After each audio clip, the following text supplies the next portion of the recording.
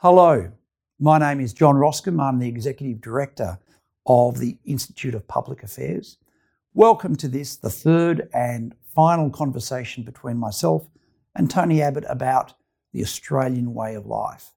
In this conversation, we examine some of the characteristics of that way of life, what makes Australia so special, and we talk about the future of that Australian way of life, how we extend the benefits and the opportunities for all Australians into the future. Tony Abbott, in this conversation, I'd like to talk to you about the Australian way of life. We've covered what's happening right now in the world and in politics. We've spoken about our history, the challenges Australia face. What I'd like to hone in on is the unique, special Australian way of life. What is it that makes Australia the best country in the world? I think Australians don't pigeonhole each other. I found when I was travelling overseas as a youngster, I was always absolutely ecstatic when I came across another Australian, because it didn't matter where that person came from, what job that person did, what school that person had gone to. There was, if you like, a solidarity between all of us fellow Australians, a relatability that all of us had. And it was quite different in England. Now, I'm an incorrigible Anglophile, as you'd expect, John, but people in England, in those days at least, and I suspect still to a great extent, they have a very strong sense of where they're placed, geographically, culturally, economically. That is their class system, if you like. Not everyone's got a title, but people think that they have a particular place in the hierarchy, in the pecking order. As an Australian, I went to Oxford and I was immediately classless because I wasn't part of that structure. And we don't have inhibiting structures in this country, or at least we didn't have inhibiting structures in this country. Jack's as good as his master was a phrase that I can remember hearing often as a youngster. The famous story about Artie Fadden and Bill Slim turning up in a country pub one day and having a beer, and Bill Slim heading off to the bathroom at one stage, and the guy they were drinking with saying to Sir Arthur Fadden, so who was that guy? And Fadden said, oh, that's Sir William Slim, the Governor-General of Australia. And the guy in the bar said, well, what do you know? What a great country Australia is. Here's Sir William Slim having a drink with two ordinary guys like us. Exactly. And that was to the Deputy Prime Minister. In the pre-TV, did they know who Fadden in the was? pre-TV era, in the pre-TV era, you could be someone who wasn't instantly recognised when you walked into a pub. Have we lost some of that? Look, I don't want to dwell on what we've lost, because so much of what's good we've kept. And look, I can walk down the street here in Melbourne. As we just did, we got a coffee and people said, hello, Tony, how are you? I walked down the street here this morning and one guy says to me, oh, good to see you.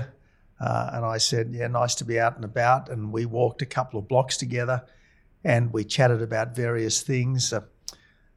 I don't know that he was particularly a political supporter of mine, but we had a very interesting conversation about all sorts of things, what was going on in the world, what he thought of President Trump and so on. We're classless. What else do we have?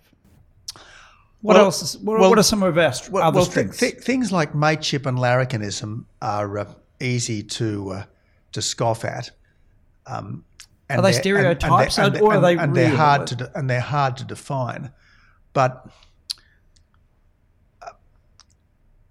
Australians typically have lots of mates, and males and females typically have lots of mates, and they're not quite friends necessarily, in the sense that there may be lots of your life which is not shared with many of your mates, but they're people with whom there is an easy familiarity, a sense of bonding and comradeship, and larrikinism.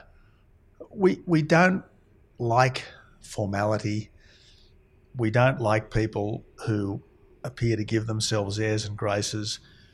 We don't like people who presume. We think that's all something, that sort of stuffiness is unbecoming.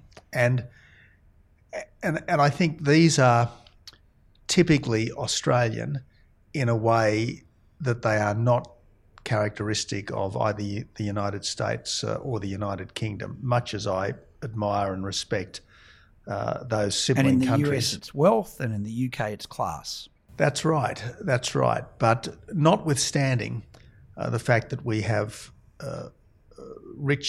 more rich people in Australia than ever before, notwithstanding that we are starting to develop wealthy dynasties in a way that we previously haven't, we are not defined by wealth and position in the way I think people all too often are in the countries that we normally compare ourselves with. What does a fair go mean to you?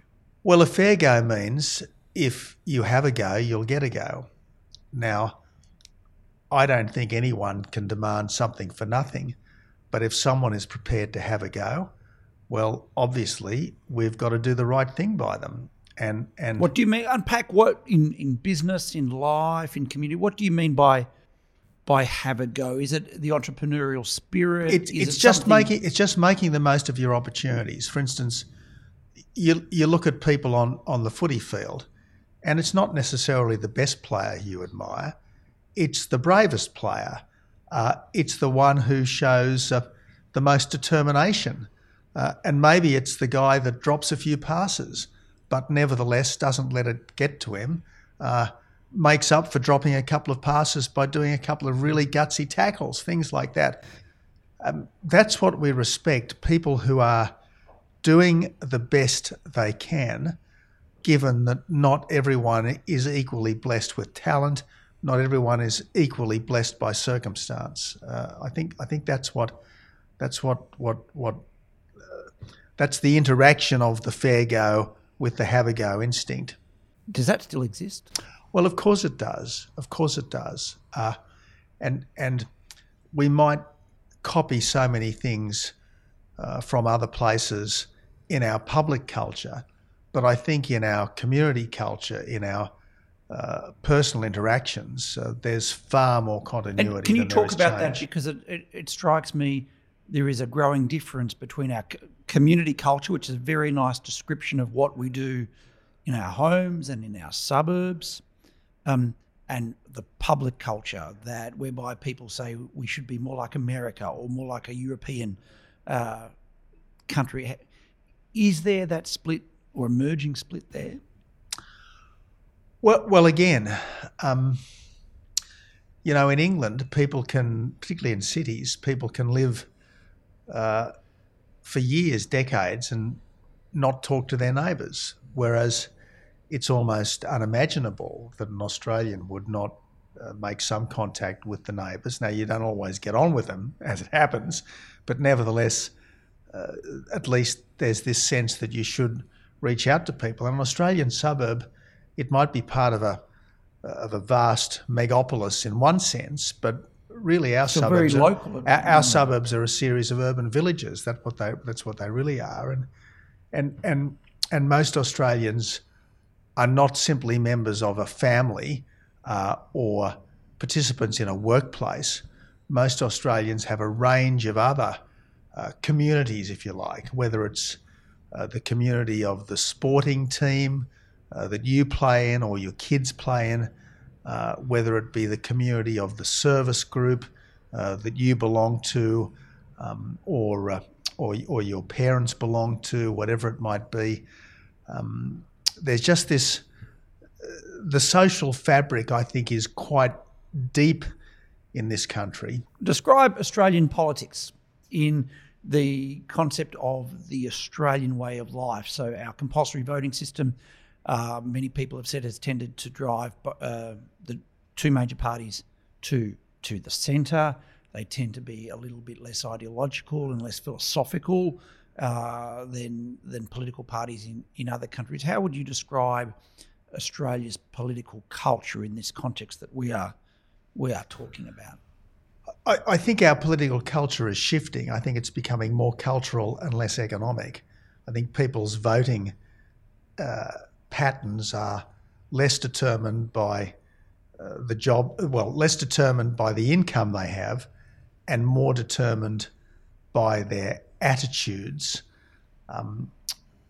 to cultural issues. Is that because you think cultural issues are more salient, or now that we have reached a certain standard of living, we can afford to engage in discussions about other things? Because it's certainly a trend in the UK and the US, and we saw it with Brexit, with Trump, and the claim that people were voting against their own self-interest, their economic self-interest. Look, what do you ascribe it to? Look,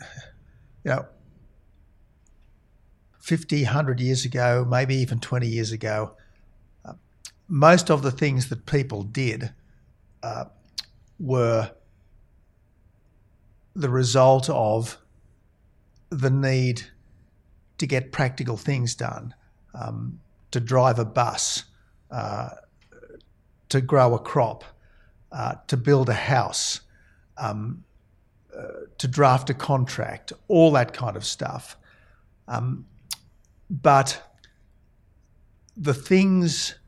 There are more and more jobs that are created by human rules. There are more meaningless jobs as opposed to the necessities of life. And I was talking to someone the other day about the difficulties getting a mine approval, and the problem with this particular mine is that it had been operating and then there were some safety issues and it stopped operating. And to get it reoperating, you need subsidence reports, you need water table reports, you need threatened species reports. And not only does the proponent have to get consultants' reports on all these subjects, but then the approving authority needs to get consultants' reports on all these subjects. And so you've got vast cohorts of people who aren't doing anything that is obviously necessary, but they're servicing a system which has become gargantuan. It's gone beyond what you'd think is needed for decency and for common sense. And the people that... And it's self-perpetuating. And the people who work in this vast superstructure, this vast imposed superstructure, sort of servicing the bureaucracy one way or another, they tend to be of the left, whereas the more practical people who just want to get stuff done tend to be of the right. What's the Australian way of life at the moment? And what will be the Australian way of life in 20 years' time? Well, John Howard got into a lot of trouble for talking about wanting us to be relaxed and comfortable, but I think that is an important element of the Australian way of life. Why do you think he did? I found the statement unobjectionable from a libertarian or liberal or conservative point of view. The idea that from a politician, that their first reaction is not that the government should be telling you what to do or how to live your life, but you should be able to do that with your family outside of the state, I found refreshing and welcome. But that still resonates. People are still attacking John Howard for what I thought was a reasonable statement from a conservative politician. I think what John was probably driving at was that he wanted us to be comfortable in our own skins as individuals and as a people. And as a nation. That's right. And you'll remember that a characteristic of the Keating government was this kind of self-castigation.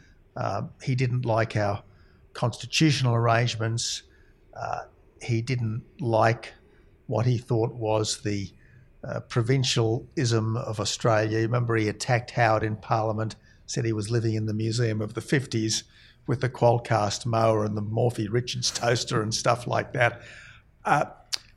Keating was always whipping us for our alleged social sins, whereas Was there Howard... anything about Australia that Paul Keating liked? That's a very good question. I think this was one of the reasons why Bob Hawke and Paul Keating didn't always see eye to eye, because Hawke was more like Howard in that respect. He was comfortable with the Australian character, accepted that we were what we were and we are what we are. But look, as I said, we can always be better, but we are going to be much better at improving if we feel we are building on a strong and sure foundation. And I like to say to people, let's build on our strengths. Let's be as good as we can be. Let's take our best values and live lives which better reflect them. Not that we should be radically different from what we are, because what we are is essentially good. What should we be relaxed and comfortable about, and what should we not be relaxed and comfortable about? Well, if you Scott Morrison put it quite well, I think, in the last election. He said he wanted our country to be safe, our economy to be strong, and our people to be together. And I think that wasn't a bad encapsulation. And the problem is that our country is probably not quite as safe as it was, given the deteriorating strategic situation. Our economy is not as strong as it should be, given our reluctance to build baseload power, dams, etc. And our people are not as together as we should be, given the embarrassment about our history and our values. So look, we need to be very clear-eyed about who our friends are around the globe. Who are our friends? Which countries we are like-minded with. Who are our friends? Well, obviously, our friends are the Five Eyes, but countries like Japan, Singapore, India are countries that we are very, very like-minded with, and we should have the strongest possible bonds with. So we need to be much more clear-eyed about who our friends are around the globe. We need to be much more hard-headed about our own economic future, and frankly, we shouldn't let exaggerated and often trivial environmental concerns stop us from building the infrastructure that we need, building the dams we need, the baseload power that we need. And in terms of our national self-confidence, we have far more to be proud of than we have to regret or to apologise for. And sure, it is terrible that Aboriginal people are 10 times more likely to be in jail than non-Aboriginal people. It's terrible that an Aboriginal woman is something like 20 times more likely to be subject to domestic violence than a non-Aboriginal woman. These things are terrible, but bemoaning them on its own isn't going to help.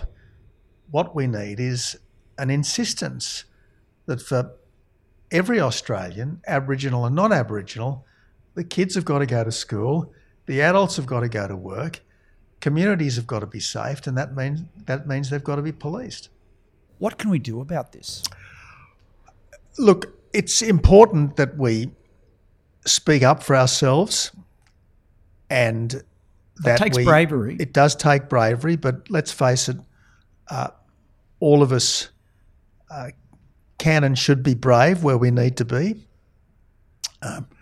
If we see someone about to step in front of a truck, we would tell them to stop, just because that's what a good person does in a situation like that.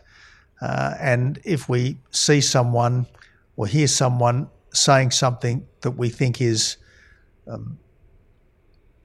a serious error of fact or judgment, we should be prepared to say, well, why do you think that? Or are you sure that's the case? So I think we do need to be a little bit braver and a little bit readier to engage in a courteous discussion with people, even on subjects that are contentious. But all of us, I think, can play a part in the evolution of our society. Years and years ago, I was very close, as you know, to the late, great B.A. Santa Maria, and Bob always said to people, look, some of you are more Labor, some of you are more Liberal. Join the political party of your choice and try to make it better, because we need better political parties in this country, and we need to have at least two political parties in this country that are capable of running a sensible, responsible government. And if you don't do it, who will? If not you, who? So look, all of us have to do our bit, whether it's joining the IPA, whether it's joining the political party of your choice, whether it's speaking up in your workplace, whether it's being prepared to chat to your children and grandchildren about issues. We've all got to do more, because if there's one thing that is absolutely certain, it's that a majority that stays silent does not long remain a majority. What's the Australian way of life in 20 years' time? Well, hopefully it will reflect the best features of the Australian way of life today. We will be welcoming and accepting. We will be generous and free-spirited. We won't be frightened of telling a joke. We're prepared to give a go and to have a go. We want a better future for our kids, and we expect a better future for our kids. Tony Abbott, that's a wonderful note on which to finish. Thank you. Thanks, mate.